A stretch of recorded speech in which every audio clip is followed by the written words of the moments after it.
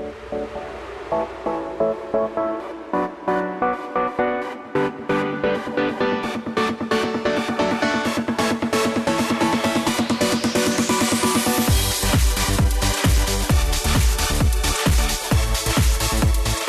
afternoon, everybody. Welcome to the Matt Townsend Show. I'm Dr. Matt Townsend, sporting a cold, chest cold, that apparently Jess gave to me because she was gone, and now she's back today, feeling bad that she passed the chest cold around. Jess, come on. I thought I got out. I was gone yesterday when I thought that I was contagious. But Did you not listen to the show yesterday? No, I didn't. Yeah, I was sleeping. I slept all day yesterday. Yeah, I would have loved to have done that, but I had a show to do. So now you cough even. I've got your cough, and it's moved. It's a chest cold, but it's also in my sinuses. I really don't know how I feel about this. But I'm all over this microphone right now. Room where all we do is talk. Yeah. Can you smell me, by the way? Smell me. Can you smell me? I know it's a weird question, but I had a massage today, and they used oils. What are they called? Essential oils. Essential oils. Yeah. And gave me all the essential oils to get rid of my cough. That's and good. I smell like a salad. Well, that part's not as good. It depends. If you like salad, I smell great. It's kind of an interesting smell. I've got a little bit of thyme. I've got some thyme on me. Okay. I don't remember the others. Yeah, okay. But there was like 5 of them. And remember, I don't know if you remember, but I'm highly sensitive. And my olfactory system doesn't like smells very much. Distracting to you to no end? It kind of is. I've never emanated such odors. I've never smelled like a salad. The studio really smells like I'm walking in the high mountains next to a bubbling brook. Really? Yeah. What's the bubbling brook? Is that just my lung capacity just gurgling? Yeah, that's your lungs? voice kind of gurgling there in the background. But when you come in after Kim Power Stillson's show, it always smells kind of like this. That's true. Better than this. Let's just be real. But no, so I'm just letting everyone know. So anyone that walks in, it's just, I've got a cold and I'm a gurgling brook, apparently, according to James. It's good to know. So thank you, Jess, for getting me sick. A lot of people That's all I contribute to the show. A lot of people just do their little job, but you actually got me sick. You didn't, but you probably did. But you didn't mean to. Right? It's because you know why? Except the thing is that I'm you suffering stand too too. Close. But you stand too close. Oh, that's true. I did get close to you. Mm-hmm. Was it last week? Yeah. So we have a new rule. Nobody get close to Matt. You stood close. You joked about standing close. Now she's off coughing in a corner. You stood too close. I knew I'd get sick. Now I'm sick. Look who's not sick. James isn't sick. No one stands close to James. I used to stand close to James. Yeah. I'm glad I have this big kind of desk table right in front of me, so I have at least 4 feet. You have a splash guard like a salad, like a salad buffet. My husband isn't sick, except he did get a headache, a really bad headache. That's what I started with, was a headache. Sinuses. He might get sick too. Sorry. Merritt's not sick. Merritt's healthy. Not yet. I'm feeling like there's impending doom. Yeah, all Merritt, the clock me. is ticking. You know what's great about it? Being sick last night, I took your advice, Merritt, and I watched the Olympics. I'm so excited for you. It was wonderful. Was it awesome? It was I felt awesome. Like it was pretty awesome. I also watched Swamp People. So I switched between Swamp People and the Olympics. I switched between homework and the Olympics. Did you? It's not quite as exciting. But sometimes I'd get them mixed up because I couldn't remember if we were getting Gators or if we were going for medals. Well, there were exciting things on primetime last night, Yes. though. What was your favorite thing? My favorite, of course, the speed skating. Yeah, you were Jaroslav into speed skating. Yeah. I was excited about him last year, and this was kind of his race. And he didn't take bronze; he got 4th because there was that wipeout right there at the very end where he was in front. It's my favorite thing about speed skating is you cannot tell what is going to happen next. Someone could just bowl everyone over. There is no. Plus, they got blades. Those are blades. Yeah, you could knife super somebody. dangerous, and you just see it, and they're so close together, and they're going so fast. It's insane. See, there's something exciting about that. Was very really exciting. Is. Yeah. Also, the downhill. What's it called? The downhill moguls. was very exciting. They did the Yeah, they did men's moguls last night, men's moguls final. And women's, and then, what's it called where they do that and then they flip up in the air? And That's moguls. Yeah, that was awesome. But they also did the women's super combined last night, which is the downhill as well as the slalom. That's right. Yeah, and the slalom, that was hard to watch. It was hard to watch. Yeah. Yeah. But it blew my mind, too, because who was the American that won? She took bronze. She did. Her name was... And I was... the whole time I'm like, oh, she's going to win. She's going to win. She's going to win. And she came in third. And she was so excited. She was so excited. Oh, yeah. But I'm like, that's cool. When you're that excited to come in third, that's great. Well, it was a hard race for her because slaloms are not her thing. And they actually were saying that it was the first time she's done slaloms in competition this year. Because she's really a figure skater. No. Okay. I think you're getting those confused. She's another kind of skier, but she normally doesn't do these giant slaloms. That is not normal for her. So it was Julia Mancuso. She got bronze. She was so great. She was fantastic. That was another exciting thing. Went to her family. Her family was the first people there. And then, who's the Canadian guy? He was fantastic. Men's moguls, yeah. Who went right to his brother. He did. And hugged all over his that cute was a brother. Sweet story.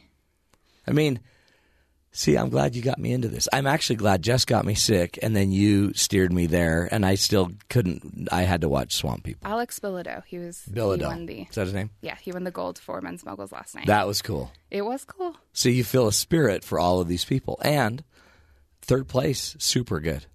Oh, yeah, definitely. Yeah. Well, and I love it. I think people... It's easy to get caught up in the kind of competitive idea, but when you kind of step back and look at it, most of those Olympians are just pretty darn excited to be there in the first place. And I mean, they're excited to be competing in the big leagues. They're excited to just have the opportunity to and it sounds be like out there doing something with all cool, the problems they're having over at the dorms, it sounds like they're just all really excited to not be in their dorms. Yeah. Because some of them are getting stuck in their dorm rooms. Yeah an elevator, too. And they have to break out out of their dorm room, So just to be on the hill would be great. Yeah. So tonight, what's up tonight? Because I'm going to watch tonight. Tonight they have the short routine for ice dancing, which I'm excited about. The ice dancing has been exceptionally good this year. Okay, they may lose me on that one. They may lose you on that one. That's too bad. Ice dancing. I'm excited. It's like ballroom dancing except on ice. It's pretty amazing to watch, especially if you like lifts. I mean, I don't know if you saw... No, you didn't because you don't watch this normally. Yeah. A few nights ago, they did the team competition, and the ice dancing was absolutely fantastic. So they dance as a team? Yeah. So, the team competition for figure skating means that they choose representatives from each of their team to do each of the events, and then they have a collective score. Anyway, but ice dancing was fantastic, and the favorites this year are Americans, and they are very, very good. Okay, I'm going to watch that. Yeah, that's exciting. We also, this has already happened. We've kind of heard about it in the news, but I'm not going to give spoilers away. No. Shaun White's competing tonight. Yeah. Well, not tonight. On primetime tonight. Yeah. It will be. It's already happened. Yeah. And there's some more skiing heading up and some more speed skating, which is my favorite. So, what is it about speed skating? What is it about speed skating? Other than they've got huge thighs. I love how unpredictable it is. They're small. So it's like you have to... I thought these would be big people. Well, if you watch the long distance speed skating, they're a lot longer. Okay. And because they have to... Yeah. But for the short distance speed skating, you have to be small so you can get in there and maneuver. You got to wedge in there. Speed skating, I'm trying to think. I just think it's super exciting to watch. Someone could get knifed. Also, I don't know if...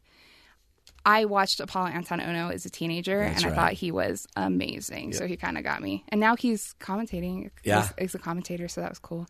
See, the Olympics. I get really excited about this. I feel like I should just clarify that I never watch sports any other time. I know. All of a sudden, you're turning into like this athlete. I know. It's really weird. And then I'm like, I want to go skating. And I'm like, wait, I can't do that because I fall when I stand up, basically. So It's happening. Apparently, too, on a Mike Pond update, James is going to have to give us the Mike Pond update. Mike is, I guess, overwhelmed with all of the attention. He couldn't even make it in here today. Yeah, I think he needed to take a personal day to kind of, take a walk, think things over. Apparently, how many? 70 people? 73 so far. 73 people have filled out profiles. Wow. To go on a date with Mike Pond. That is insane. And we're going to narrow it down. I mean, he's going to start we're going to have to narrow it down. Unfortunately, I'm sure these are all amazing people. Honestly, if he could go on set, there's 73 days. There's just not enough time in the year to do that. It's amazing. Yeah. See, so all of a sudden James is like getting nervous because what if he has to do this next. Yeah, what if the love survey has a James edition? Yeah, CJ. Yeah, the CJ edition. That's great. Okay, show. What are we talking on the show today? Because we've got, honestly, probably the biggest guest we've ever had.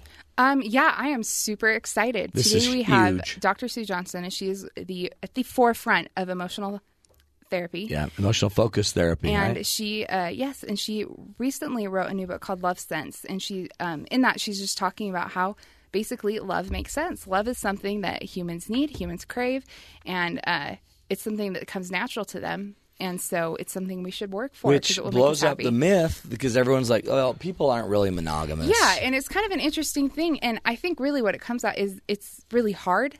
But what makes sense is that love brings lasting happiness in that sense. There are also some other benefits as well. I was kind of realizing as I was doing some research that marriage is, not realizing, I knew this, but just being more aware that marriage gets such a bad rap. I know. And ball and chain. Yeah, one thing you always hear that I always think is really funny is that when you get married, you gain weight, and people are not totally okay with that. I actually gained more weight with every child we had. I think most people do. I think that's like a direct it's hard to have a baby and then not gain weight. Well, yeah, because you're not sleeping, and it's harder to get out. Well, you carried a baby. My wife did. Yeah, and there's just. She gained tons of weight. Well, yeah, you have to. This is what's amazing about her. She lost the weight. That is amazing. Not me. I gained like 5 pounds a kid. You took it from her or something. Yeah, well, I was there. It's empathic. I love her. Yeah. I wanted to feel what she felt. And I could never let it go. Yeah. So gaining that weight really achieved that empathy for a pregnant woman. Yeah, we're a lot closer. Except I weigh 30 pounds more, which actually keeps me away from her. Anyway, but so here's the but. Tell us about the marriage. Tell us about benefits of marriage. Yeah, this is the thing. So everybody puts all this pressure on the weight gain aspect, but there are lots of health benefits to marriage. Totally. A very recent study just came out saying that supportive spouses can reduce the risk of heart disease, meaning, there's a direct correlation between people who are married and the amount of depression, stress, and heart disease that they have, and that people who are married have significantly lower amounts of heart disease. But the thing is, they do have to be supportive. So if you have kind of a nagging wife, it might increase your heart disease. But there's still lots of other health benefits. One of them is that just those who are married are twice less likely to die prematurely. Oh, I believe that. So you just another one. You have people sitting there saying, is that how many Cinnabons do you need? Yeah. Isn't 3 enough? It's true. They're there to... Which usually starts a fight. Yeah. You're also less likely to develop a chronic condition if you're married. So that's an interesting thing. Here's one that I thought was interesting. You have a better shot at kicking cancer. So even if you do get cancer, which is likely, you're more likely to defeat it if you're married. Really? Yeah. That's just having a support network. Are showing, yeah. That's huge. It's better for your mental health to be married. Which seems contradictory. Yes, it does. But it's not. But if you are working at that marriage, then it's very you likely. have somebody to talk to. Low risk for heart attacks, less stroke risk. Lots of research shows that you get more sleep, better sleep. I believe that. Yeah, I thought that was interesting. Yeah. I liked that one. Which is, because you like sleep. I do Who like would think sleep, that when you get married, it's about sleep? But it is. Hey. In the end. I'm always about sleep. It's about sleep. Any other benefits other than you eat healthier, you live longer, higher, better over your ability to overcome illness and sickness is higher. You get other benefits from marriage from being close to someone. So tax deductions. Yeah, there's that. You get everything. Yeah. So let's get married. That's why we're doing that whole thing with Mike Pond. Obviously. And eventually we'll just, it's not about, you don't have to force anyone to get married. We just are going to ease into it. But we've got the expert, the guru. Again, she'll probably hate to be called that. Sue Johnson's joining us, who's really one of the founders, creators of what's called emotionally focused therapy, EFT. She's written numerous books on it. We'll get to her later in the show. Really an honor to have her on the show. And but first, we're going to take a break. When we come back, we're going to continue our discussion, a little update, maybe a little bit more information about Mike and where people can go to fill out that profile. This is the Matt Townsend Show. You're listening to us right here on Sirius XM 143 BYU Radio.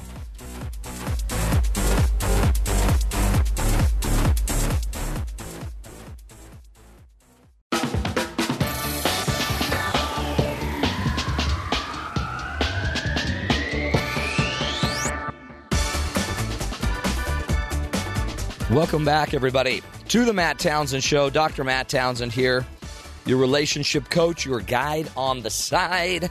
Today we're talking about love again. Is the week of love, with Valentine's Day coming up on Friday.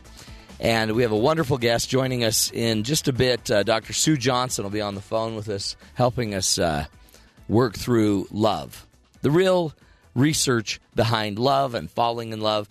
But before we do that, our own Jessica, what are we calling you?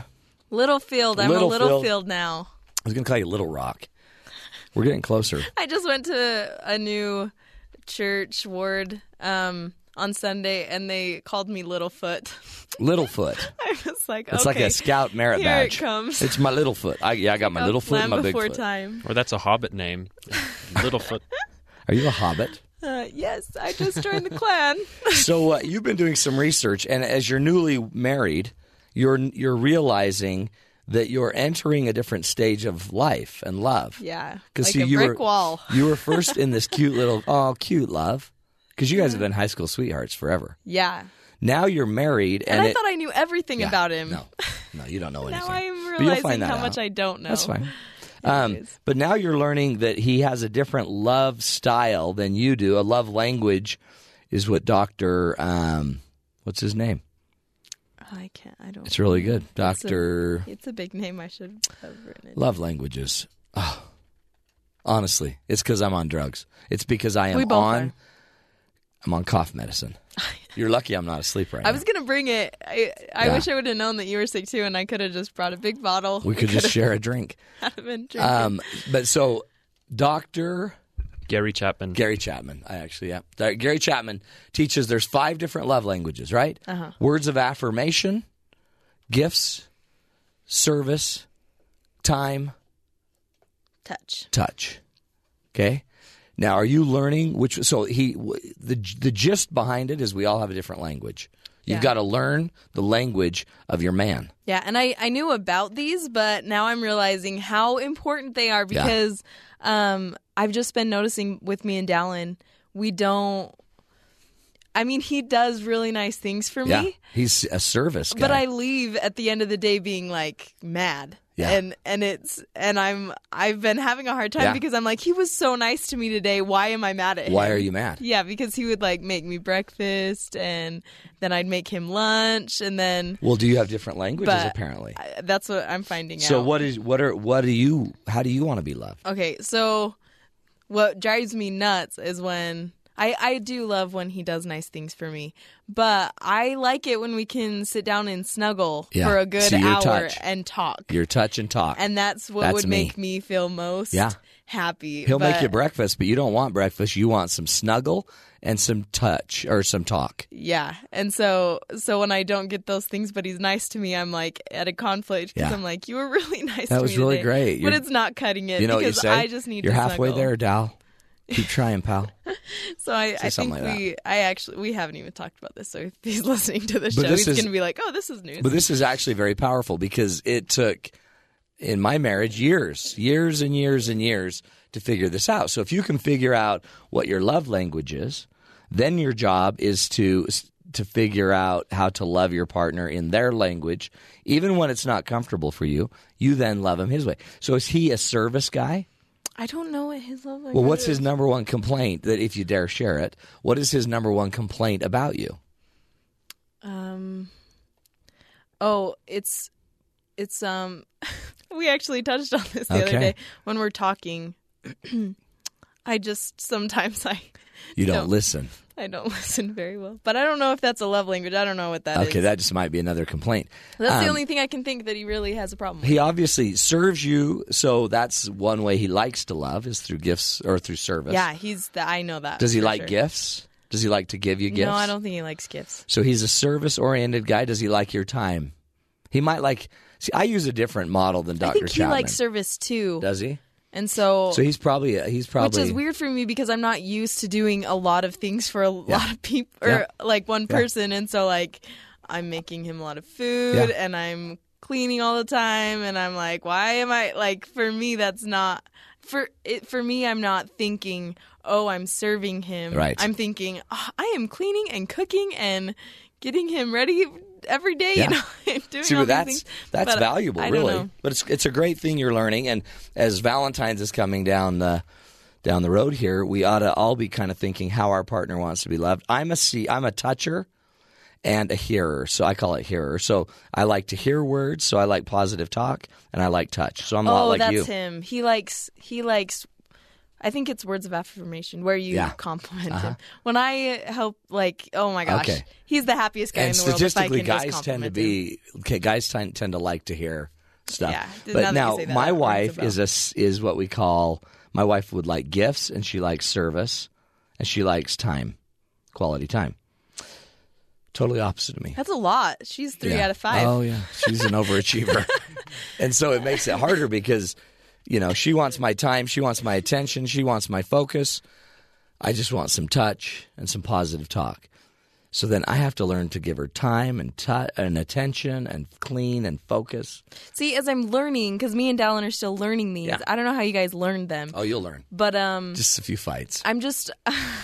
Just fights. Oh, we are learning so much so fast. It's hard. But is it safe to say that the way that they show you love is how they want to? Because I'm is that a good way to tell? Well, it might be, but they also might love you one way and want something in a different way. Oh, okay. So the safest thing to do is probably negotiate it and talk about it and just say, "Hey, Dal, so you seemed a little upset when I didn't love your breakfast as much." So maybe what it is he likes to serve you breakfast, but then he wants to hear what a great job he did giving you breakfast.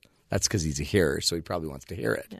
And another thing that I'm dealing with that I have not had to before is I take score. I know that's the worst thing to do. Scorekeeping. I'm like, he made breakfast. Okay, I'm going to make lunch and dinner just so that Yeah, so it evens out. I'm so bad. What? Right now, but you're young in this. You're fine. You're fine. At least I notice it, right? Well, and 2, you did notice it, and talk about it. Just talk. You guys are. This is the best time. This is easy. This is the easy. I mean, first year is a hard time for marriage. It is one of the highest times when we would divorce is in the first year. Oh. So, but you're not going near there. It's been 3 weeks. Yeah. So you've got nothing you have divorced. No, you've got 11 and a half months. No, you're fine. So, for everyone out there in listener land, the 5 love languages. It's a great way to just kind of conceptualize how our partner wants to be loved. We're going to take a break, though. When we come back, we're going to be getting into one of my favorite books that I have read recently, and I'm not even all the way through it. Dr. Sue Johnson is joining us, best-selling author of the book Hold Me Tight, really distinguished researcher, one of the best that we can have on the show. And so we're talking love when we come back, helping you make sense, talking about the book Love Sense, the revolutionary new science of romantic relationships. This is the Matt Townsend Show. You're listening to Sirius XM 143 BYU Radio.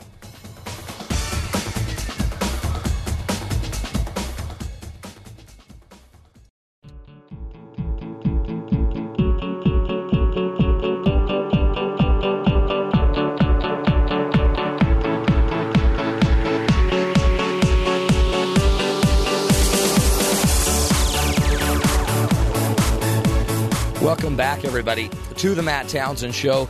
Hey, sporting a little bit of a cold here, so don't mind my voice. I'm fine, hanging on, and so excited. I could not miss today.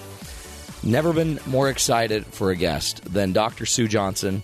I've been a fan of hers. I've gotten into a lot of her theories, and she really is, I think, a game changer when it comes to relationships. So if you are in a relationship, want to be in a relationship, have just gotten out of a relationship, married, single, divorced, what have you, this is the woman we need to listen to.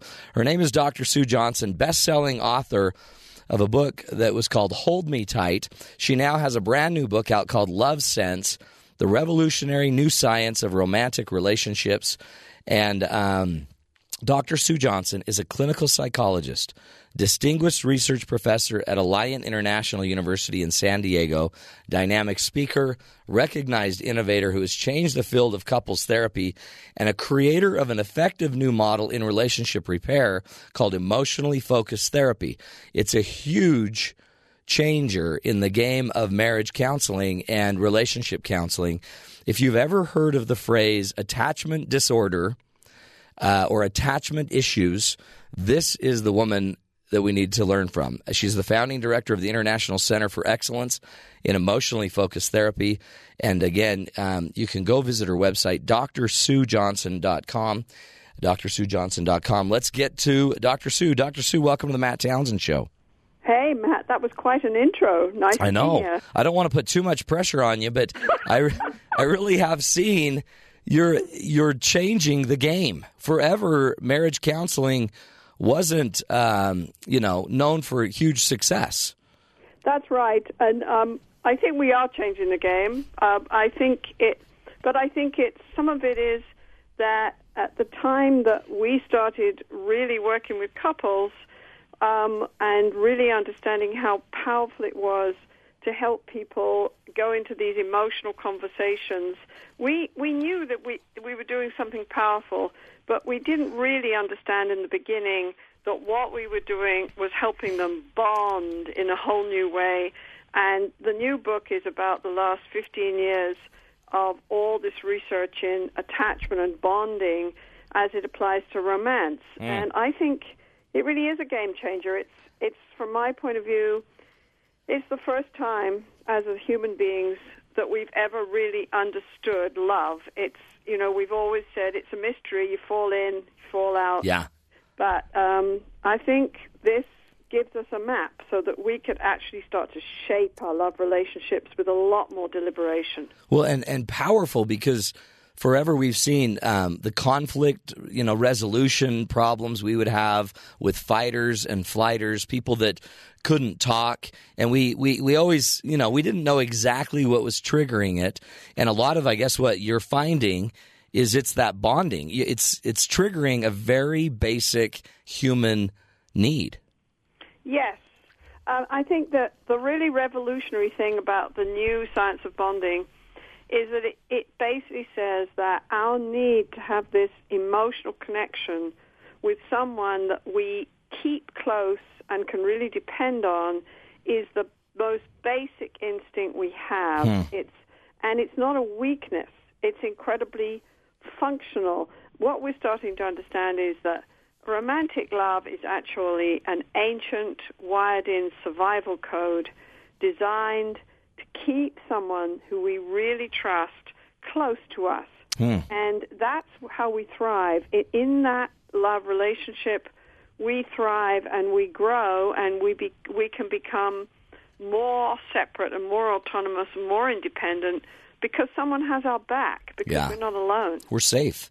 That's right. And I guess, too, you're merging the new sciences, so all the new research and new technologies we can use, and understanding of the brain, and the labs are changing for how we can study people and what we know. It's all kind of converging now around some of these new theories. Yes, it is. And, if you had told me even 20 years ago, when I was already doing, therapy studies and showing how we could change couples' relationships, help them heal their relationships, if you'd have told me that, somewhere around 2013, I'd have published a brain scan study, I would have just laughed, and I would have said, don't be crazy. Right. That's not going to happen. But actually, that's what we just done. We published it in an online journal called PLOS ONE.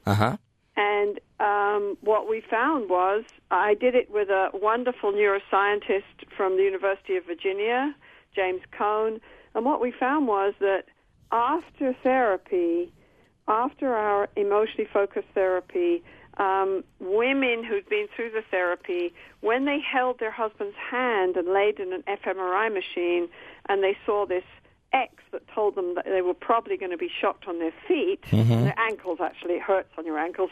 Yeah. And when they saw this X, holding their husband's hand allowed their brain to stay completely calm, even when they knew that they were probably getting ready for a shock. And they said that the brain, basically the pain didn't even hurt. Whereas holding a stranger's hand, or holding their husband's hand before the therapy, or laying alone in the machine, their brains went absolutely berserk. They lit up like the 4th of July sky. But after the therapy, when they had this bond, holding their husband's hand, it's like their husband was this amazing safety cue. Wow. Their brain was just calm. And I think this teaches us a lot about what we can do in couples therapy, how we can heal relationships. And it teaches us a lot about the power of these bonds. It's interesting because, like you said earlier, I guess for a while we thought people were weak because they needed these bonds. I mean, right. For years we did, didn't we? Yes, we did. And I think, this field has taken a while to grow. And personally, I think, every profession makes mistakes. And I think that was one of ours, that we basically joined this whole idea that adults were supposed to be self-sufficient. They were supposed to be independent, stand on your own 2 feet. And that's still really strong out there. Right. It's really strong. Well, there were studies with kids, right? I read in your book that we used to have children go to hospitals to have their surgeries, and they didn't want the parents around. That's right. I mean, that's like crazy because they thought it would weaken the child or make them. That's right. They thought, and also the parents had germs on them, and the kids were going to be just fine, and it taught the kids to be stronger. No, it didn't. It just taught the kids that the adults around them didn't care, But it's very interesting you bring that up, because what people don't sort of realize when they look back a bit is that we've already gone through a huge revolution in parenting. Mm-hmm. In the last 40, 50 years, the fact that we don't just drop our kids off at the hospital, or we don't just say to our kid what we used to do years ago, which was say, stop crying, go to your room. Right. Suck it up. Yeah. Not even be a strong boy. We do it to girls as well. We don't do that anymore. And that came from bonding research on infants and mothers, this whole new way of seeing children and their needs, and the whole revolution on parenting. Now we're using the same research. We've done research on adults, and hopefully this will allow us to have a revolution in terms of romantic love and give us a lot more sense that it's something we can really make. We don't just have to fall in and fall out. Yeah, it's not an accident, and it's not even. We think it's finding the right person, right? Like if I can just find the right person. Yeah, the soulmate. The soulmate mentality, huh? But you're saying it's a bonding. It's a process of attachment, of connection, and you even say the marital relationship is equally as important in a way as the parenting relationship. Yeah, I think. That close bonded, connected partner. Yes, because especially in our society, because the bottom line is most of us do not live in small villages anymore. We don't spend a lot of time, living with the same people we've grown up with and spending hours every day talking to them. We've sort of forgotten how normal that was. Mm-hmm. It's not long ago that we spent a huge amount of time every day just in social interaction. And it's like we rely on our romantic partners for emotional support, connection, in a way that I don't think we've ever done before. We expect more out of marriage. We marry for love now, not just for economic survival. Right. We rely on our partners for that closeness, that connection. We depend on them. I don't think we can leave these relationships to chance or use fairy stories to guide us anymore. We have to have science. And I guess that's why you named the book Love Makes Sense. Love Sense. Yes, I'm trying to say to people, we really know so much. In the last 15 years, so many researchers, including our team who, looks at how couples heal their relationship, but lots of other researchers are all singing the same song. They're all contributing to this science. I'll give you an example. Yeah. Nancy Eisenberger in California, she has done some amazing research basically showing that we are so sensitive to rejection or to being turned away from and shut out we're such social animals, we're such bonding animals, we're so sensitive that we code rejection in the same way and in the same part of our brain as physical pain. Really? Because it's a danger cue. Love is all about survival and safety. It's a danger cue. So, for you to get a massive criticism from your partner and to get the message that they're disappointed in you and you're not making it and you're failing, it's not a metaphor to say that hurts. For your mammalian brain, that's the same as standing on a nail. It's equivalent, isn't it? Wow. So it's not... It's very interesting. It's because we sit there and we use phrases like, that hurts, or you broke my heart, or, you stabbed me in the back. That's right. And the research on criticism is really interesting. There's a woman called Jill Hooley who looks at it, and she talks about it, and she says, the bottom line is criticism from someone you love, especially if it's chronic criticism, is like low-grade punches to the brain. Oh. We experience it as really overwhelming, and I think it's because we depend on the people we love so much. Yeah. And there's a threat in there. There's a real threat, and our body responds. Even if our brains say, oh, well, I'm not supposed to need anybody. I'm supposed to be able to be completely separate. Sticks and stones. Our bodies know better. Yeah. Sticks and stones may break my bones, but names will never hurt me. But really, they do, don't they, Sue? Yes, they do. Oh, yes, it's powerful. The work you're doing is phenomenal. Let's take a break so we can come back. We got quite a bit of time still here. We're talking with Dr. Sue Johnson. Really revolutionary research. And again, just in my own profession, coaching couples in communication and conflict resolution, I've seen understanding this changes the entire game. We are human beings who are meant to love and to bond profoundly and deeply, and it's good. And Dr. Sue Johnson's helping us walk through it. When we come back, we're going to get more in-depth into this, try to figure out a little bit more what Love Sense is all about. This is the Matt Townsend Show. You're listening to us right here on Sirius XM 143 BYU Radio.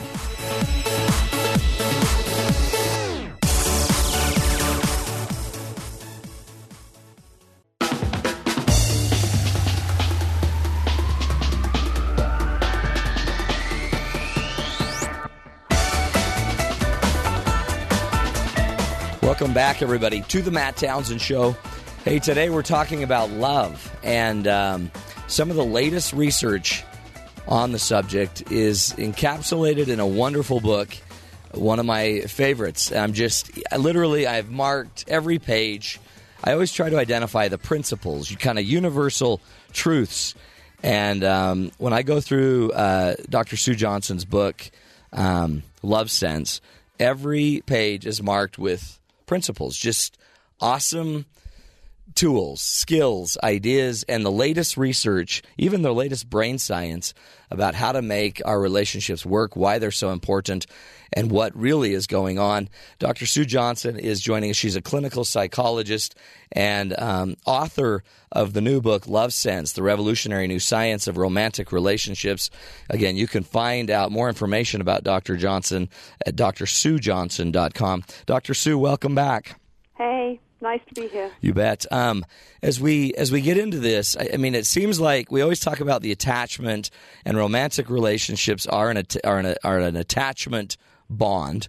Help us understand about attachment and the impact of, growing up, we needed this attachment bond. Moving on, we need it, and the impact it plays on us. Yes. The basic idea is that staying close to someone you can depend on is basically a survival tactic, and it's wired into your mammalian brain.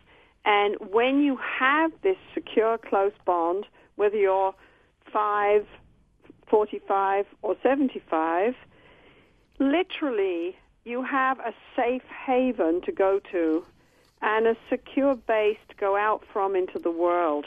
If you like, on a very basic level, it means that you don't spend a huge amount of time, energy, and mental space thinking about how to protect yourself, how to guard yourself from threat, how to basically survive.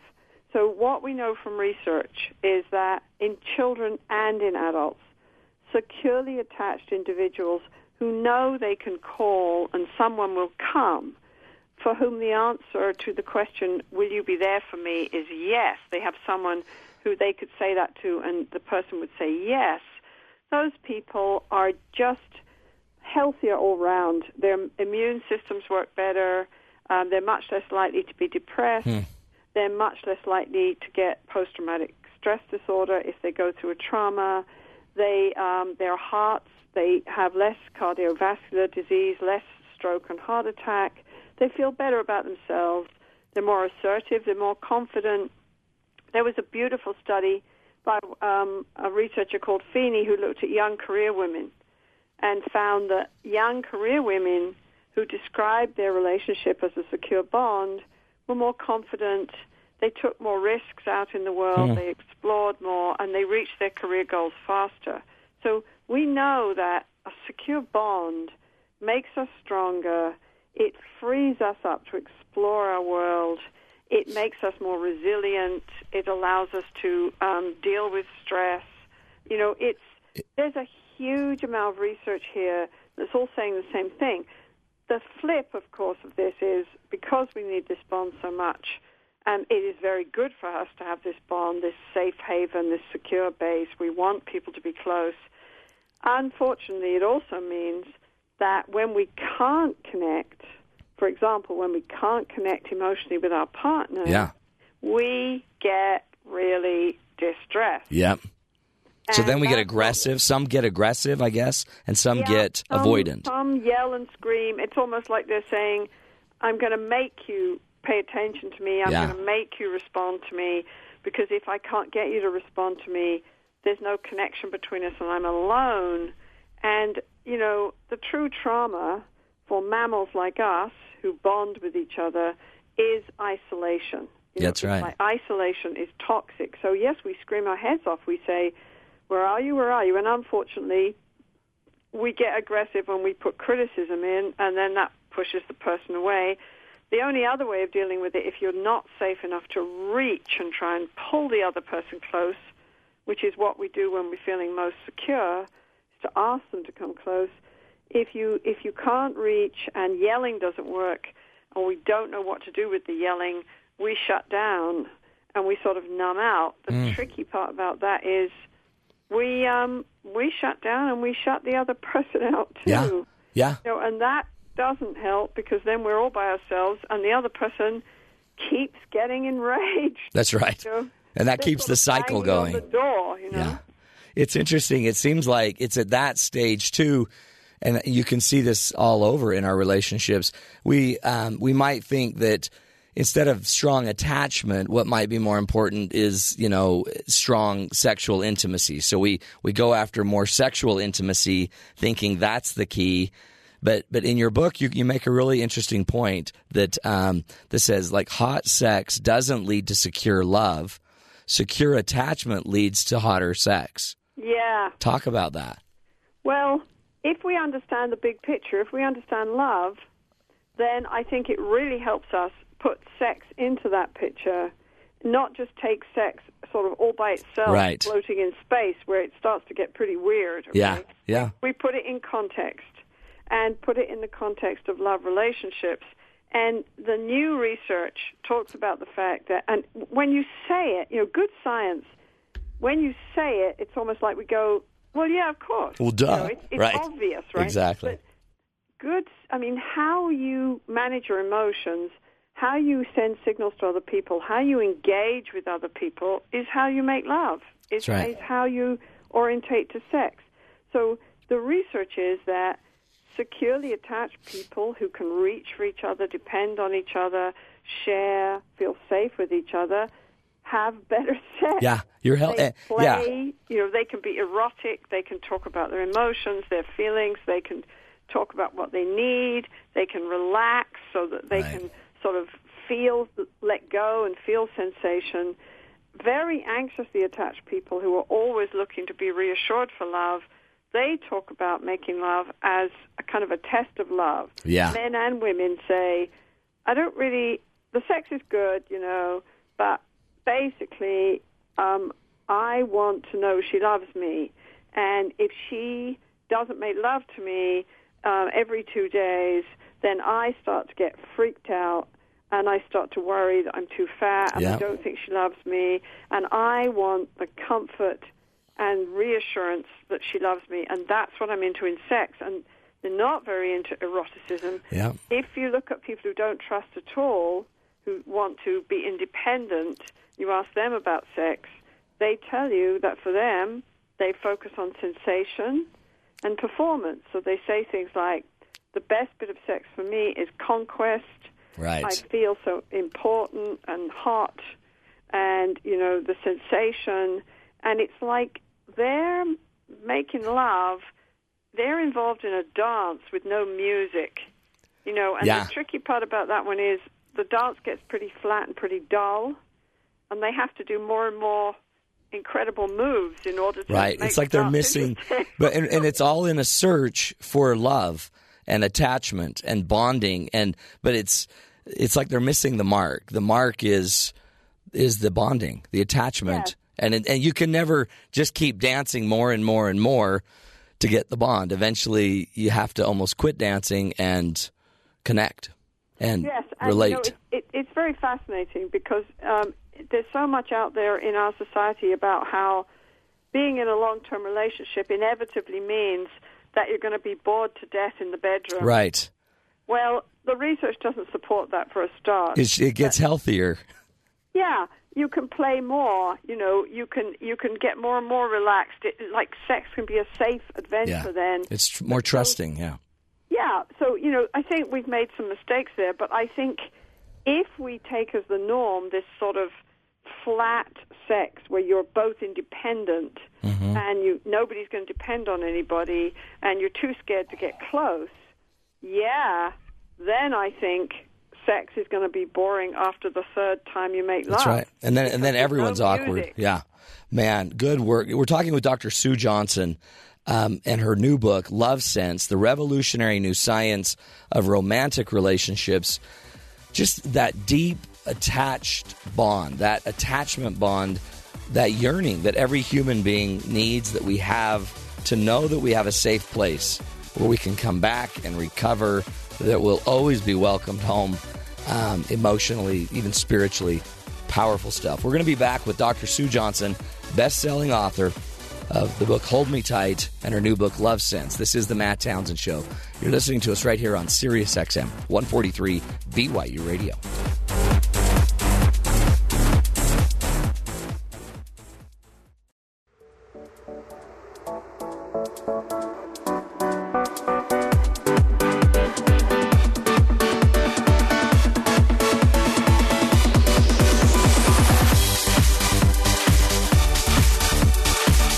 Good afternoon, everybody. Welcome to the Matt Townsend Show. I'm your host, Dr. Matt Townsend, your relationship coach, your guide on the side. We do what we can in this program to help you find the good life. And today we have hit gold. One of my favorite authors, Dr. Sue Johnson, is joining us. Best-selling author of the book Hold Me Tight, and also author of a new book, Love Sense, The Revolutionary New Science of Romantic Relationships. She is a clinical psychologist, distinguished research professor at Alliant International University in San Diego, a dynamic speaker, recognized innovator who has literally changed the field of couples therapy, which is not an easy thing to do. And through all of her work, she's been able to figure out the map, right? She now has a map, a code of love, and how to actually create a more healing and sustaining love in our bonded romantic relationships. So Dr. Sue Johnson, welcome back to the program. Hey, Matt. Nice to be here. So good to have you. And as we kind of have this last segment, what are you finding? You've put together in emotionally focused therapy, you've put together a very successful program that can get some pretty good results, 75% percent of the couples that go through this come out, I guess, in a healthier, attached relationship? Yes. Well, basically those results are that they come out having repaired their relationship. Then they're not distressed anymore. There you go. They've moved into saying that their relationships are happy. And we get about 80 to 90% of folks who say, well, we're not quite where we want to be, but our relationship has really improved significantly. That's great. And that's very good. Yeah. And what's also good is the follow-up's good. It's like the big elephant in the room in couple interventions is relapse issues. Yep. And it seems like we don't have that same problem in EFT. So our results are great. And I think one of the other things is we know how we get them. We know. Yeah, it's not a trick. The difference. Yeah, because a lot of times in therapy, I've always seen it that some therapists, it's kind of like art. Some are really good, and some have just got it, and you can see it, and some not so much. But it's you're finding the science, so you know what to repair specifically, what to look for. Yeah, and we know how to train therapists, and we train thousands of therapists all over the world every year. And we know how to train them. We're very systematic about it.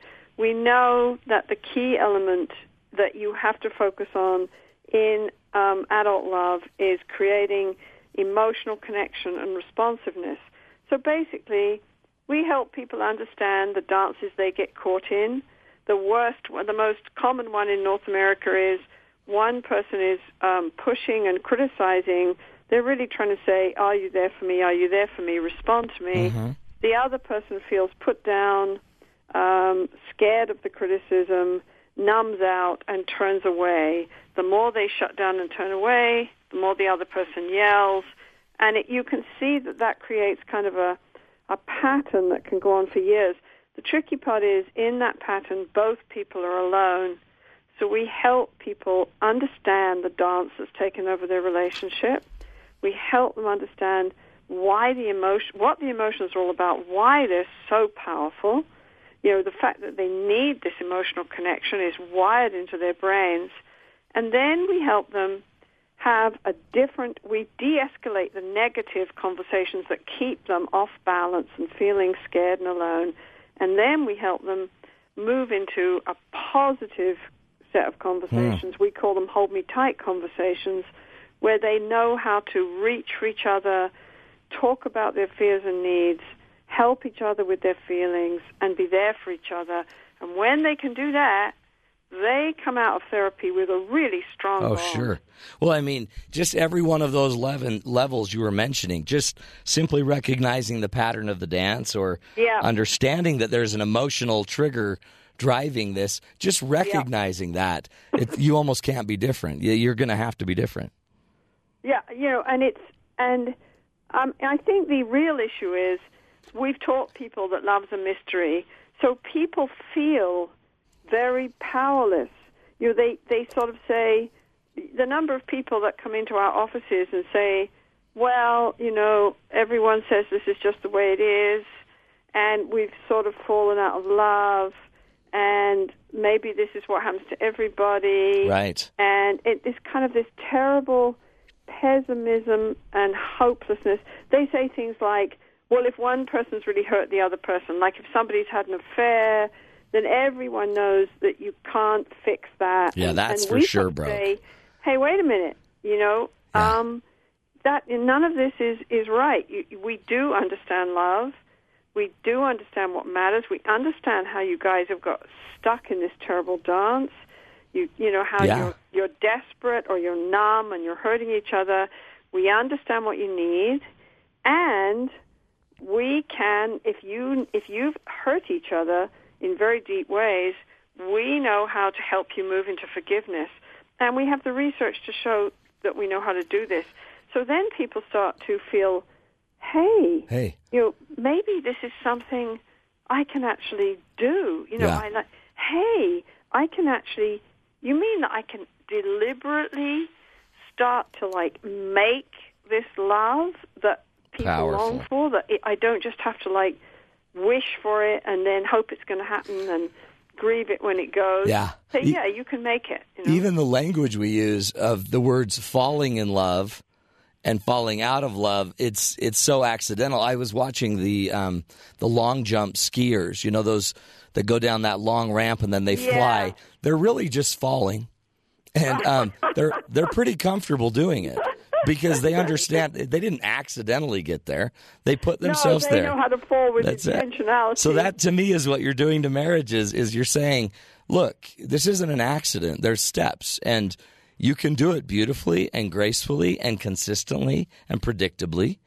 You know, but you just got to learn the system. You got to learn the way to do it." A lot of it is about reaching for each other. I love that phrase. I think if you haven't lived in a family where you've seen people do that, I mean, it is like doing your first jump off a huge, it is, because you're like, well, really? Yeah. People do. I mean, I have people say to me, people do this?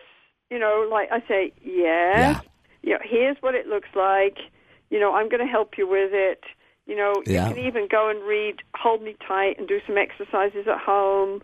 Or, you know, you can, if you want to understand why we ask you to do this, you can go and read Love Sense and understand that, you know, we really crack the code of love now, and people start to feel powerful. They say, totally. Maybe relationships are something that I can make sense of and I can do. Yeah, That's what it's we want so empowering. It really is. It's so empowering. It's got to be really wonderful in a way for you because you sit on the inside, but to see people's brains shift. Yes, it is. It's amazing. Is it amazing? Tell us some of the things you've just learned. It's inspiring, and I think one of the things I love best when we teach therapists, you know, we have a very systematic way of teaching therapists now, and one of the things I love best is to have the therapist come in for our 4-day training, and then they're not sure what they're going to get, and they're remembering the times they really wanted to help couples and they couldn't. And then it's like on the third day, the morning of the third day, we've shown them all these tapes of how you can help couples. They're starting to understand it. The energy in the room, I mean, it absolutely grows therapists' hearts. I bet it does. To think, my God, I can help people do this. Like, we know how to do this. I can go and I can help all these couples. It's inspiring for everyone. It moves, bonding is deep in our bones. It moves and touches us. You know, when a couple are able to really reach for each other, I mean, I've always got tears in my eyes. Yeah. I'm working very hard because I'm setting it up and making sure everybody puts their feet in the right place, you know. Yeah. But nevertheless, it still moves me. I mean, there's something so human, something so beautiful about people really being able to reach for each other, you know. I love that phrase. I mean, and how many times do you have two people that are in bed, never feeling more alone, even though they're a foot apart? Yeah, and that's awful. But if we could just reach for each other and create the shift right then. People get scared, you know. They get scared, and if they've never seen anybody do it, it's kind of like, especially men. I see men trying to be good partners, worrying about how to be perfect, how to solve problems, how to do tasks, how to give advice, how to, and somehow if you say to them, you know what she really wants is you. You don't have to be perfect. You just have to be there. You have to be present. You got to be able to turn. And even if you turn and you say, you know what, honey, I don't know what to do right now. I see that you're upset. I don't want you to be upset. I don't always know how to hold you or the things to say that make you feel better, but I love you and I don't want you to hurt, and I'm here to learn how to be with you because you're the most important person in the world to me. And it's like, bingo. They come close like that. Yeah, that's going to melt any woman's heart. I'm going to tell you. Well, see, and what's so amazing about that goes back to their root need, huh? That goes back to the need to know they're safe and connected. Well, what does so there's a great male example right there. What is it that the female could do in the same conversation? Well, same thing. I think it's. Let's say we're going with cliches here. Yeah, it's not always. It's not always gender specific. And men that are moving away. But let's just take it for here that women monitor the relationship and they tune into when the relationship starts to lose its connection.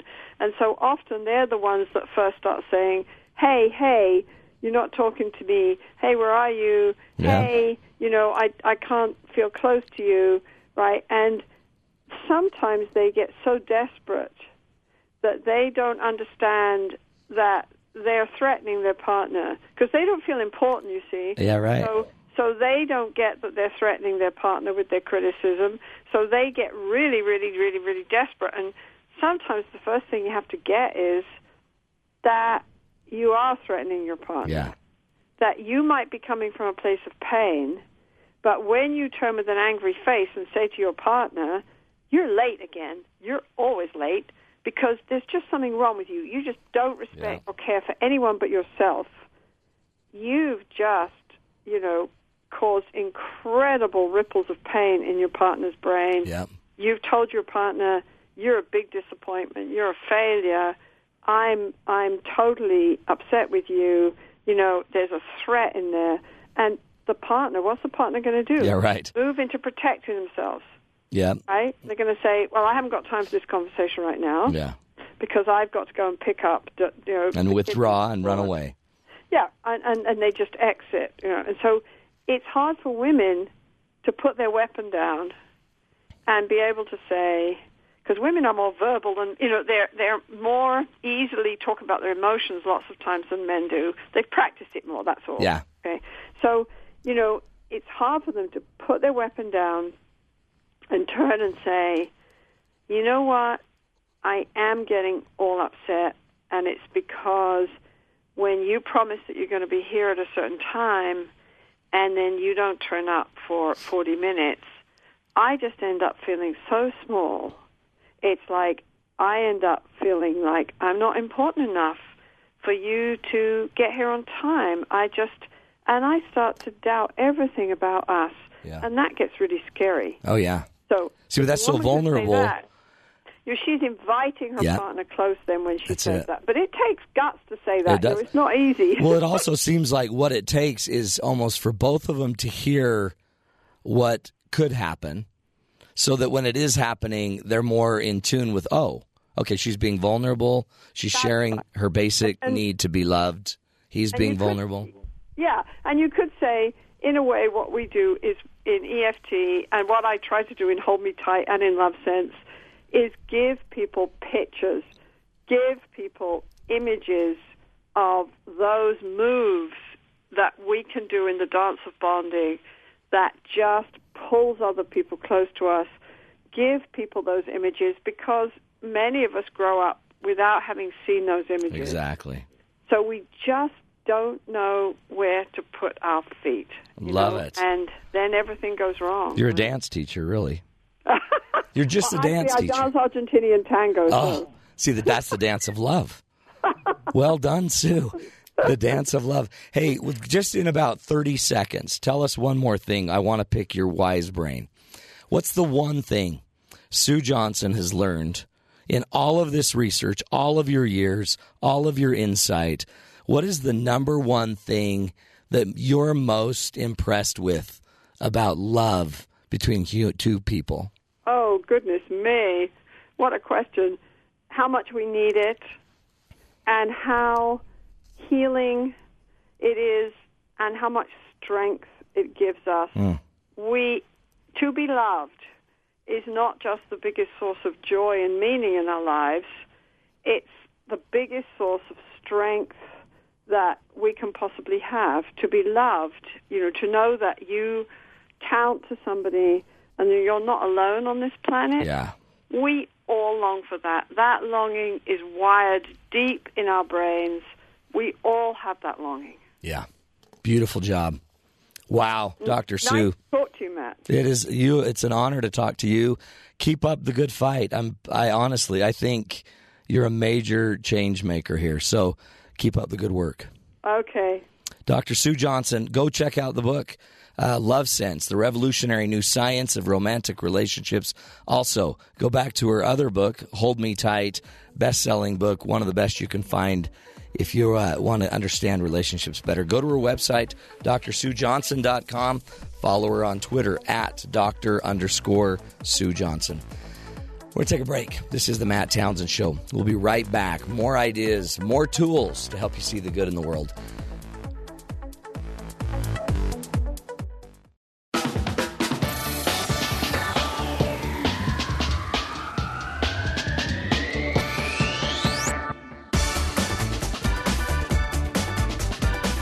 Welcome back, friends, to the Matt Townsend Show. Hey, today we're talking about love, of course, and Valentine's Day. And when it comes to Valentine's Day, sometimes you don't know what to buy because at what stage do you buy what? You don't want to bring in a ring too early. You don't want to bring in a necklace too early.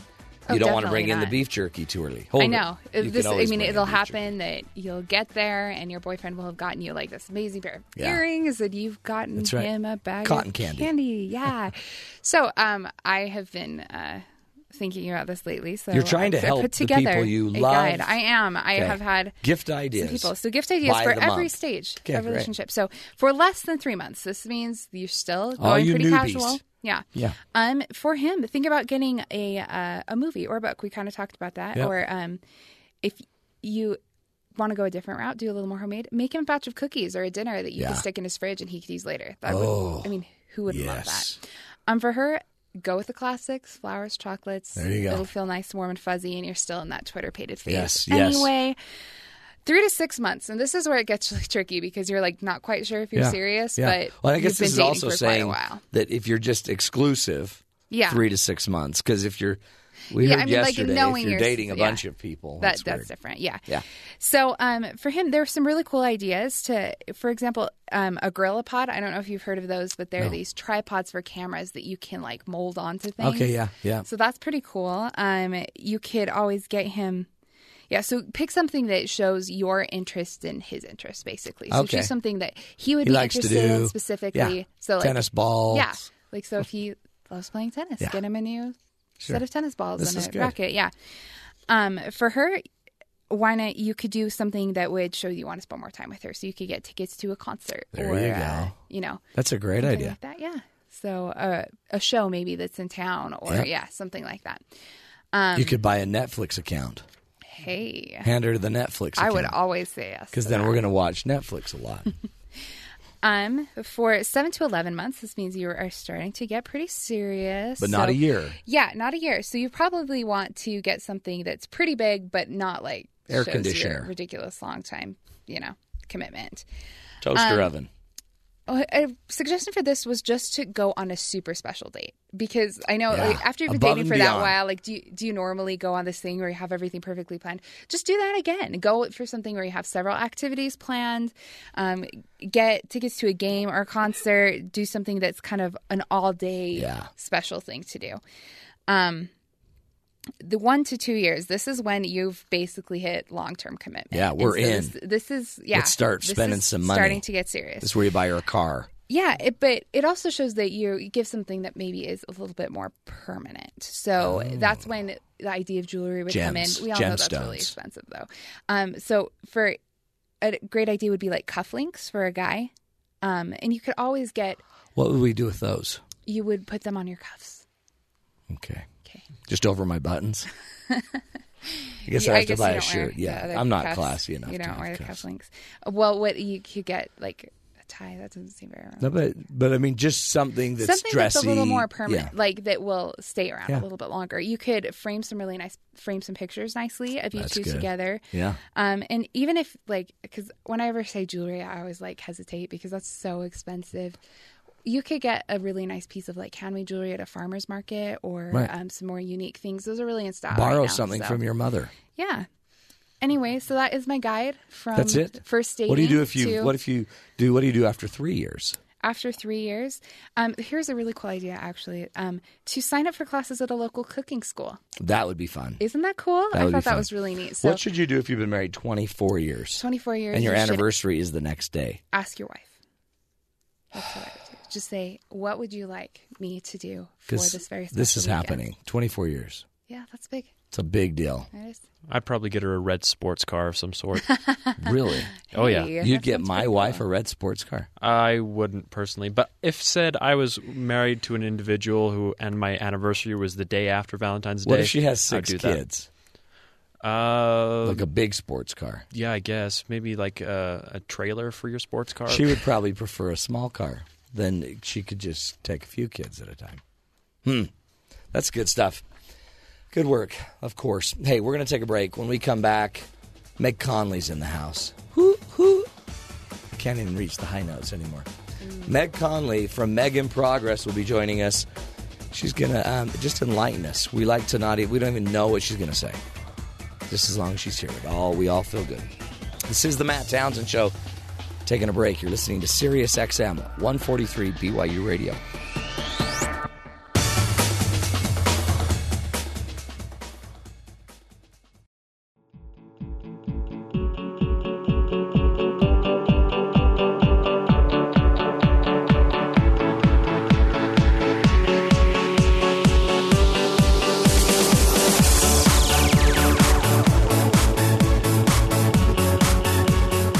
Welcome back, everybody, to the Matt Townsend Show. Dr. Matt Townsend here, going through that special change in life. Deepening of the voice. We've all been waiting to see if this was going to happen. It's happening. You might start growing facial hair now. I might. That's very I didn't exciting. shave today either. Meg Conley's joining us from Meg in Progress. That's me. She has 2 children, Viola, Yes, the flower, and not the instrument. Zuzu. People call her Zulu sometimes. Do they? And I'm like, do you Zulu. think I named my child after an entire African tribe? Like, that's The Zulus. pretty grandiose. But I think you would do that. Yeah, if it sounded pretty enough, I probably would. How are you doing? I'm doing okay. Hey, when you walked in here, did you smell something? The smell of success? No, but it is The that too. stink of illness? Nope, it's not that. Yeah, okay, here's the thing. I have a deviated septum, so I can't That's smell right. That's very right. well. Because I smell like I smell essential a tiny oils. bit of lemon. Oh, you know what? And I have essential oils on my forehead right now. Oh, you and do? so I Is may that have what I see? been thinking that. I know, you can't see it.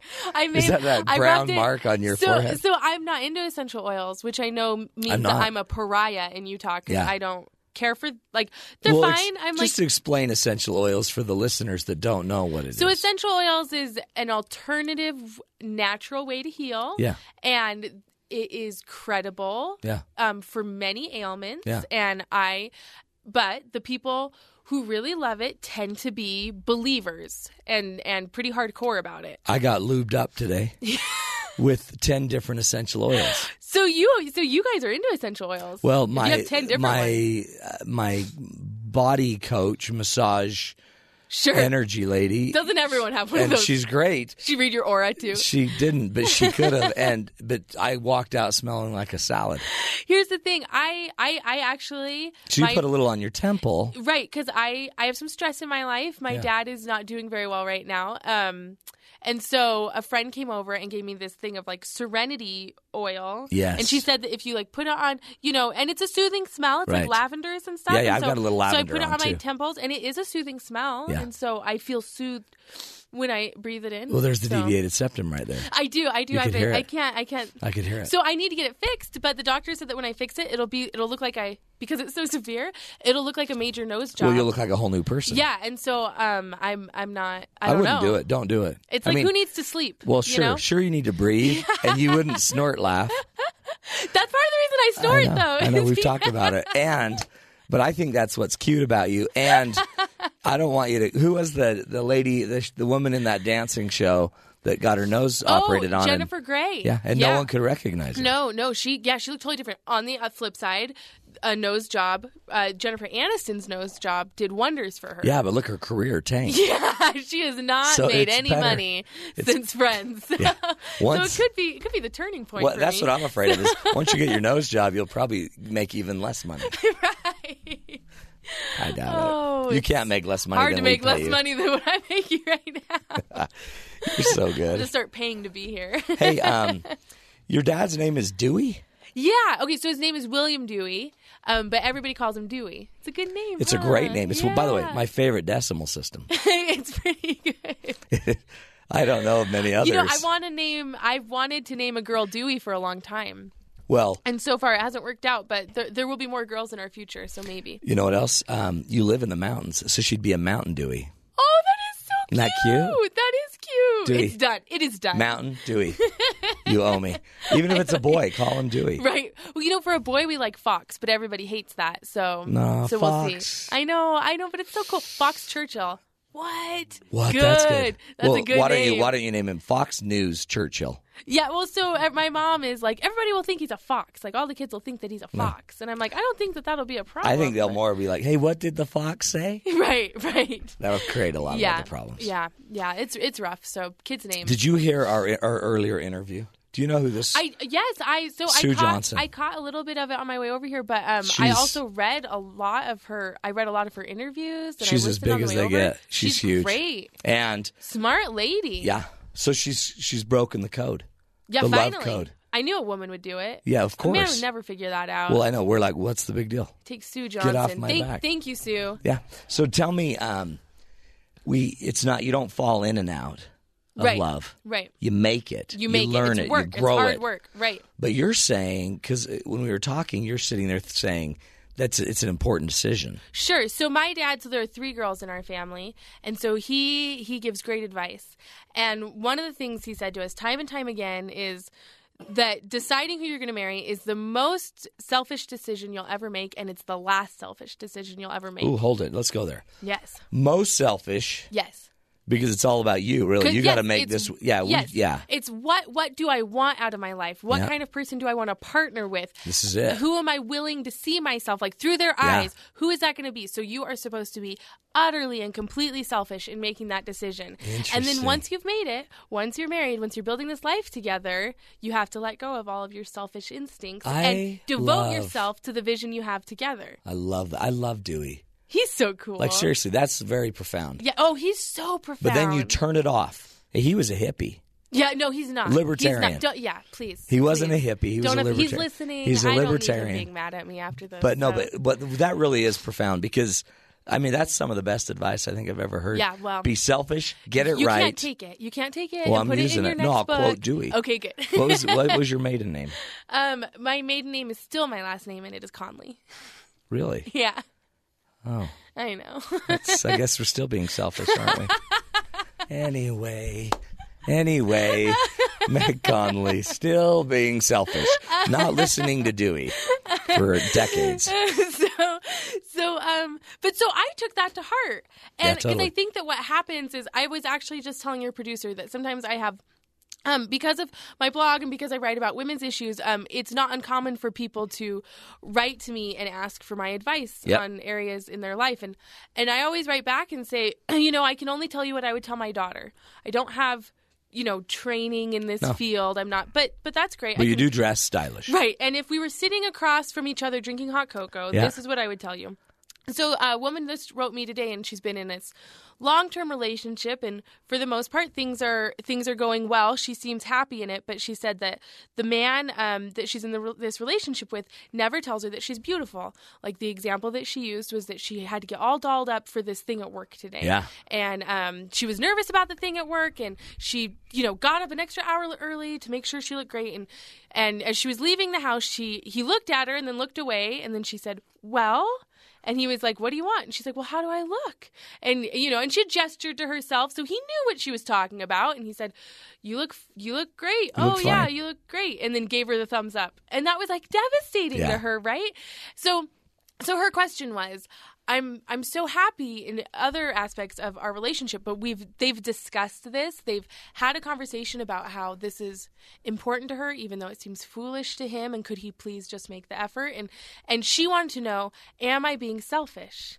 And I said, yes, but you should be. Well, yeah. Because you get to decide what you need in your life before you decide to build a life with somebody. That's right. And so if she feels like she needs a more demonstrative man, she's allowed to go out and get a more demonstrative man. Yeah. Or go out and, not get a man and teach him how to be more demonstrative. And that's what I said. I said, if this relationship, if you're happy in other aspects of it, this is something that you can talk about and work towards together. But you deserve what you want. Yeah. Like, that's great. Like, well, and it's good for him. It's good for him. Yeah. Right. We need to learn to, it's not even, it's not selfish.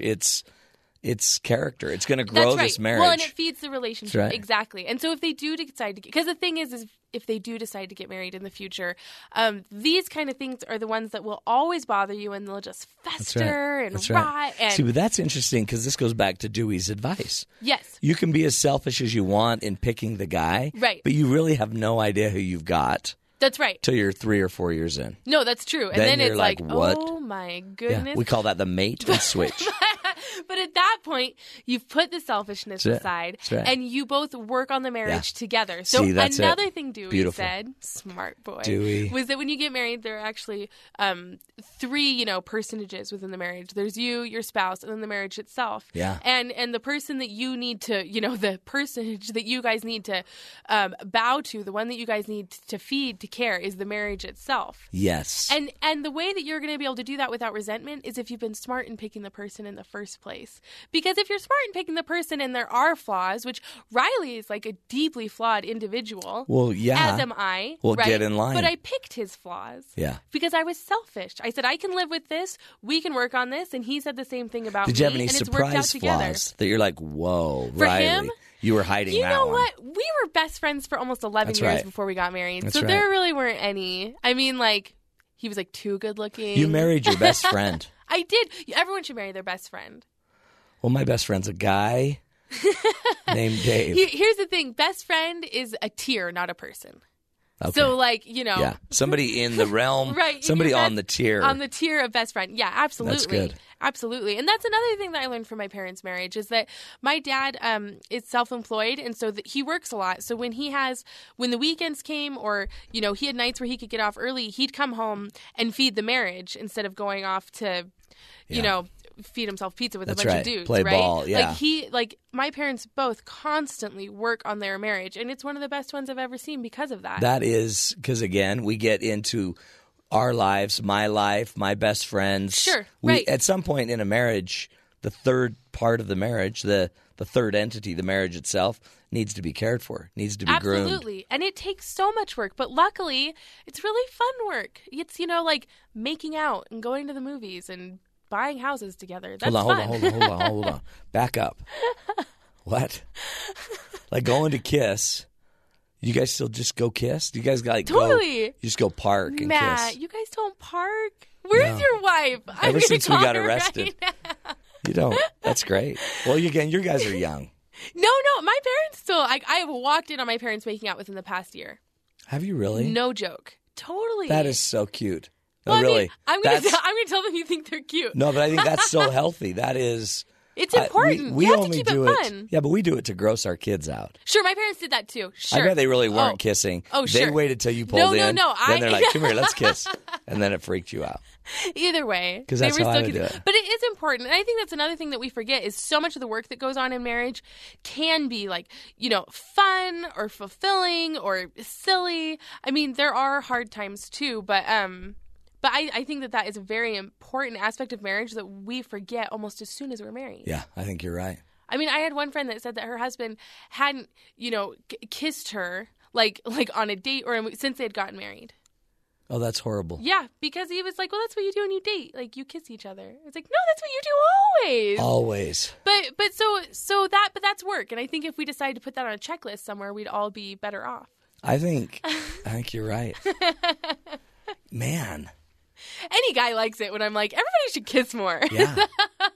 But see, we don't. Isn't that funny? Because, yeah, we used to do that when we were dating. Well, and I think that in some ways, again, like, so we have it mixed up. We're not willing to be selfish when we're picking the partner, right? I mean, like, even this girl said, I don't want to be selfish and tell him that I need that. Hello, that's when you should be selfish. At all times. And then, so we're not willing to be selfish then. And then we are willing to be selfish after we're married. Like somehow we're carving something out for just ourselves. Yeah. That's not what marriage is. I mean, you do need time apart. I leave the house every Tuesday and Thursday night and don't come home. I go out and work from 4 to 10 Tuesdays and Thursdays. I mean, I have time to myself, but not Is that bingo night? Yeah. Bunko. No, is it Bunko? Is that what they do now? That's what my mom used to play. Yeah. No, but in marriage we become so selfish and so self-centered. We need to switch it. See, and I bet if we switched it, we actually act surprised. Like we're surprised that we shouldn't be selfish. Like it should all be easy and natural. It's like people feel like they're sticking it to the man. Yeah. Like, who's the man? Like, what does that even mean? You're just both unhappy. And so I think that and one way to be, you be selfish together. Decide you want more time together. Decide that you want more intimacy together. I mean, all those things are good and exciting and healthy things. And we need to just admit that we want them and pursue them together. That's a good thing. Man. That's all good. Just find the right kind of It's selfish. like you've thought about this. It's like you... Listen, I have daughters. And my Zuzu just turned 5 on Sunday. And I am like, she could be married in 20 years. And she needs to be equipped. She needs to know these things. Right. I'm already talking to her about this kind of stuff. She thinks I'm neurotic, which I am a little bit. Well, you are a lot of it. And 2, you got to worry about Mountain Dewy coming.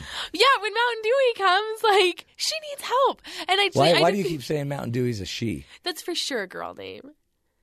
Because it's like the dew on the ground, Fox, right? Yeah, Fox Churchill. That's so cool. I also like Sonnet for a girl. Have you thought of Matt? Yeah, well, Dr. Matt. We have. And then we were like, to have to fill those shoes. Oh, no. So hard. So hard to live up to Matt Townsend. Yeah. Oh, you're thinking me. Yeah. I was just thinking of the name Matt. It's a good name. Man, Meg, you're the best. Oh, you're nice. Dewey, he's a smart dude. Yeah, he's the best. Like, that's some good wisdom. Yeah, it's just always like brimming from his brain and his eyes. I want to be like that when I grow up. Me too. When are you going to grow up? Oh, I turned 29 on February 27th. So I think I might be grown up this month. 29. Okay, we got to write this down. Yeah, 29. We're going to have a birthday celebration. Yeah. 29 years old. Yeah, so I think that's grown up. I'm pretty sure. Okay. Somebody told me that once. What do you want for your birthday? I think I owe you a meal. I think I'm owed a meal. I really like Skittles. Do you like Skittles? Yeah. Skittles it is. I'm a pretty big fan. That was the easiest birthday. I'll just send someone to the vending machine. I'm pretty low maintenance. And that's the other thing. Stop complicating the relationships. It's a lot before easier. Marriage and after marriage. That's right. Just be forthright and relatively lose low the selfishness. Yeah. Selfish before, selfless after. Right. Don't keep score. Oh yeah. Ugh. What was your other one? Who has time simplify. For that? Simplify, and then have fun together. Make out. Make out. I forgot make out. Let me write that down. Make out. Good advice. Everything looks better after that. Everything looks so much better after a good kissing fest. Meg Conley, thanks for joining. Are you going to stick around? We got a game. It. Yeah. We're going to play Let's Make a Deal. That's great. Are you good at that game? I don't know what that game is. Well, we'll see. We'll see. It's probably after the show. Let's make a deal. This is the Matt Townsend Show. We'll take a break. Come back, wrap it all up. Playing Let's Make a Deal. You're listening to us on BYU Radio.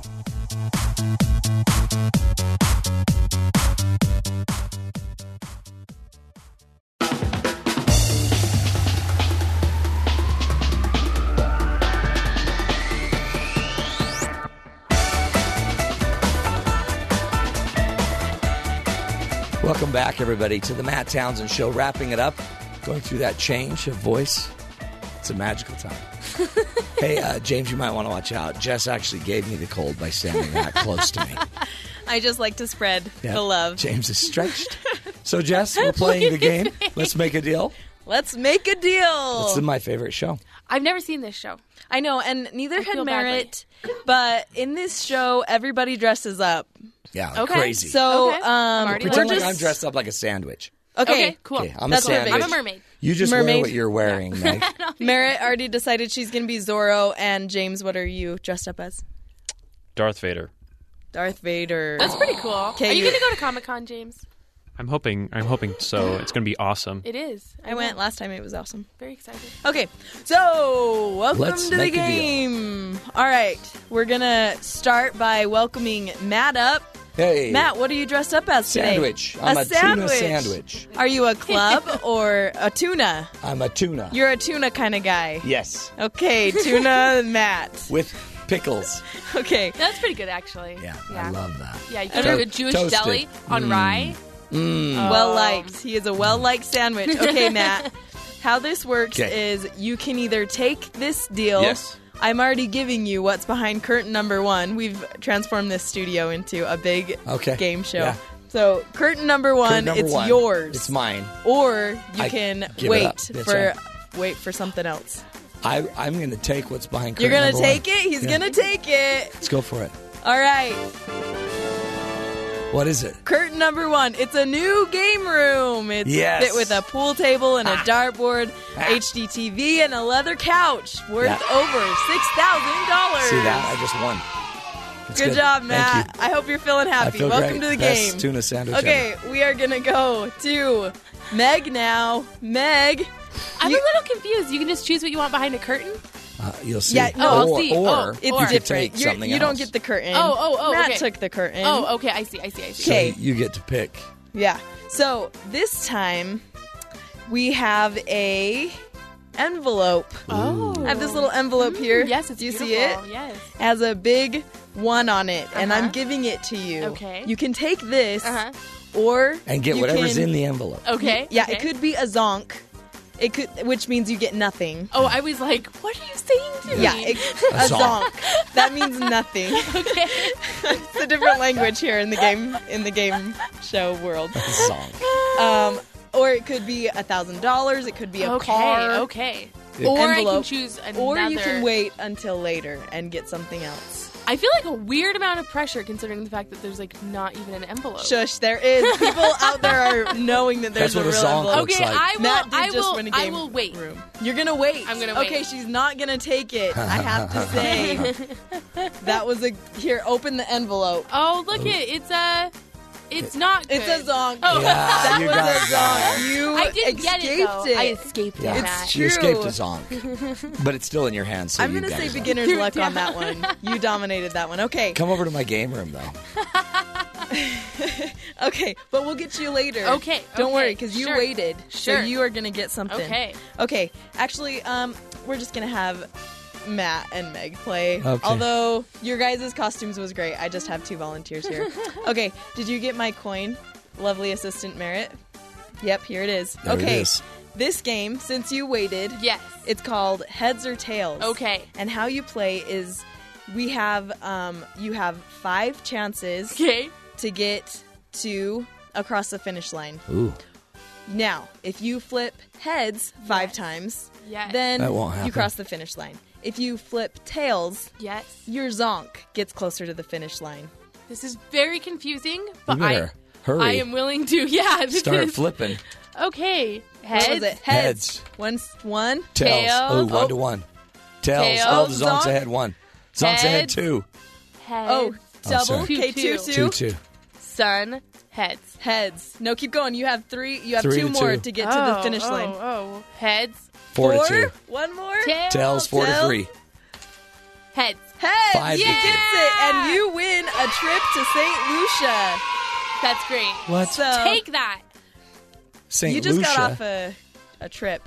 Yeah, but tell her. Just went to... Yeah, but tell her how she gets to St. Lucia. You are going to take In a jet kayak. with your own bed, and your kids will be at Disneyland. No, my kids won't be with me, right? No, they gotta go with you. No, my kids will not be with Your me. kids are going with you. No, they're not. And it's That's getaway, amazing. and you're staying by the ocean. Wow. Yeah. And your That in-laws sounds so and nice. your kids. Do I get to eat bacon cheeseburgers every day? Yes, every day. Yes. It's That's worth what I thought. over $1 million. Yes. Meg, congratulations. Welcome to the game. What a ripoff. Worth over $1 million. That was a fun game. Because mine, I want a game room. Who has a game room, though? That seems kind of 1970s to me. I think it was from the 1970s. Like some kind of wooden paneling and Well, that's pool rude. table. It was HGTV. No need to be rude. Why are you being so rude? Okay, then you know what? You're not coming over for game night. This is great. You read that whole book. You I read have the whole notes in book. it. That's great. My wife read it. Told me to read what she circled. That's the show, folks. Thanks, Meg, for being here. Thank you for having me. Always fun. Appreciate it. And again, hey, love's in the air. Let's just work harder. Let's be less selfish. Make out more. And make out more, according to Meg Conway. Which, by the way, is her maiden name. It's just my name. There's no maiden name or a name. It's like my it's just name, your right? name. We'll talk about that. It's not another your show. husband's name. We will talk about that in another that's show. That's a whole other show. Thanks, folks, for joining us. We'll be back tomorrow with more tools right here on the Matt Townsend Show.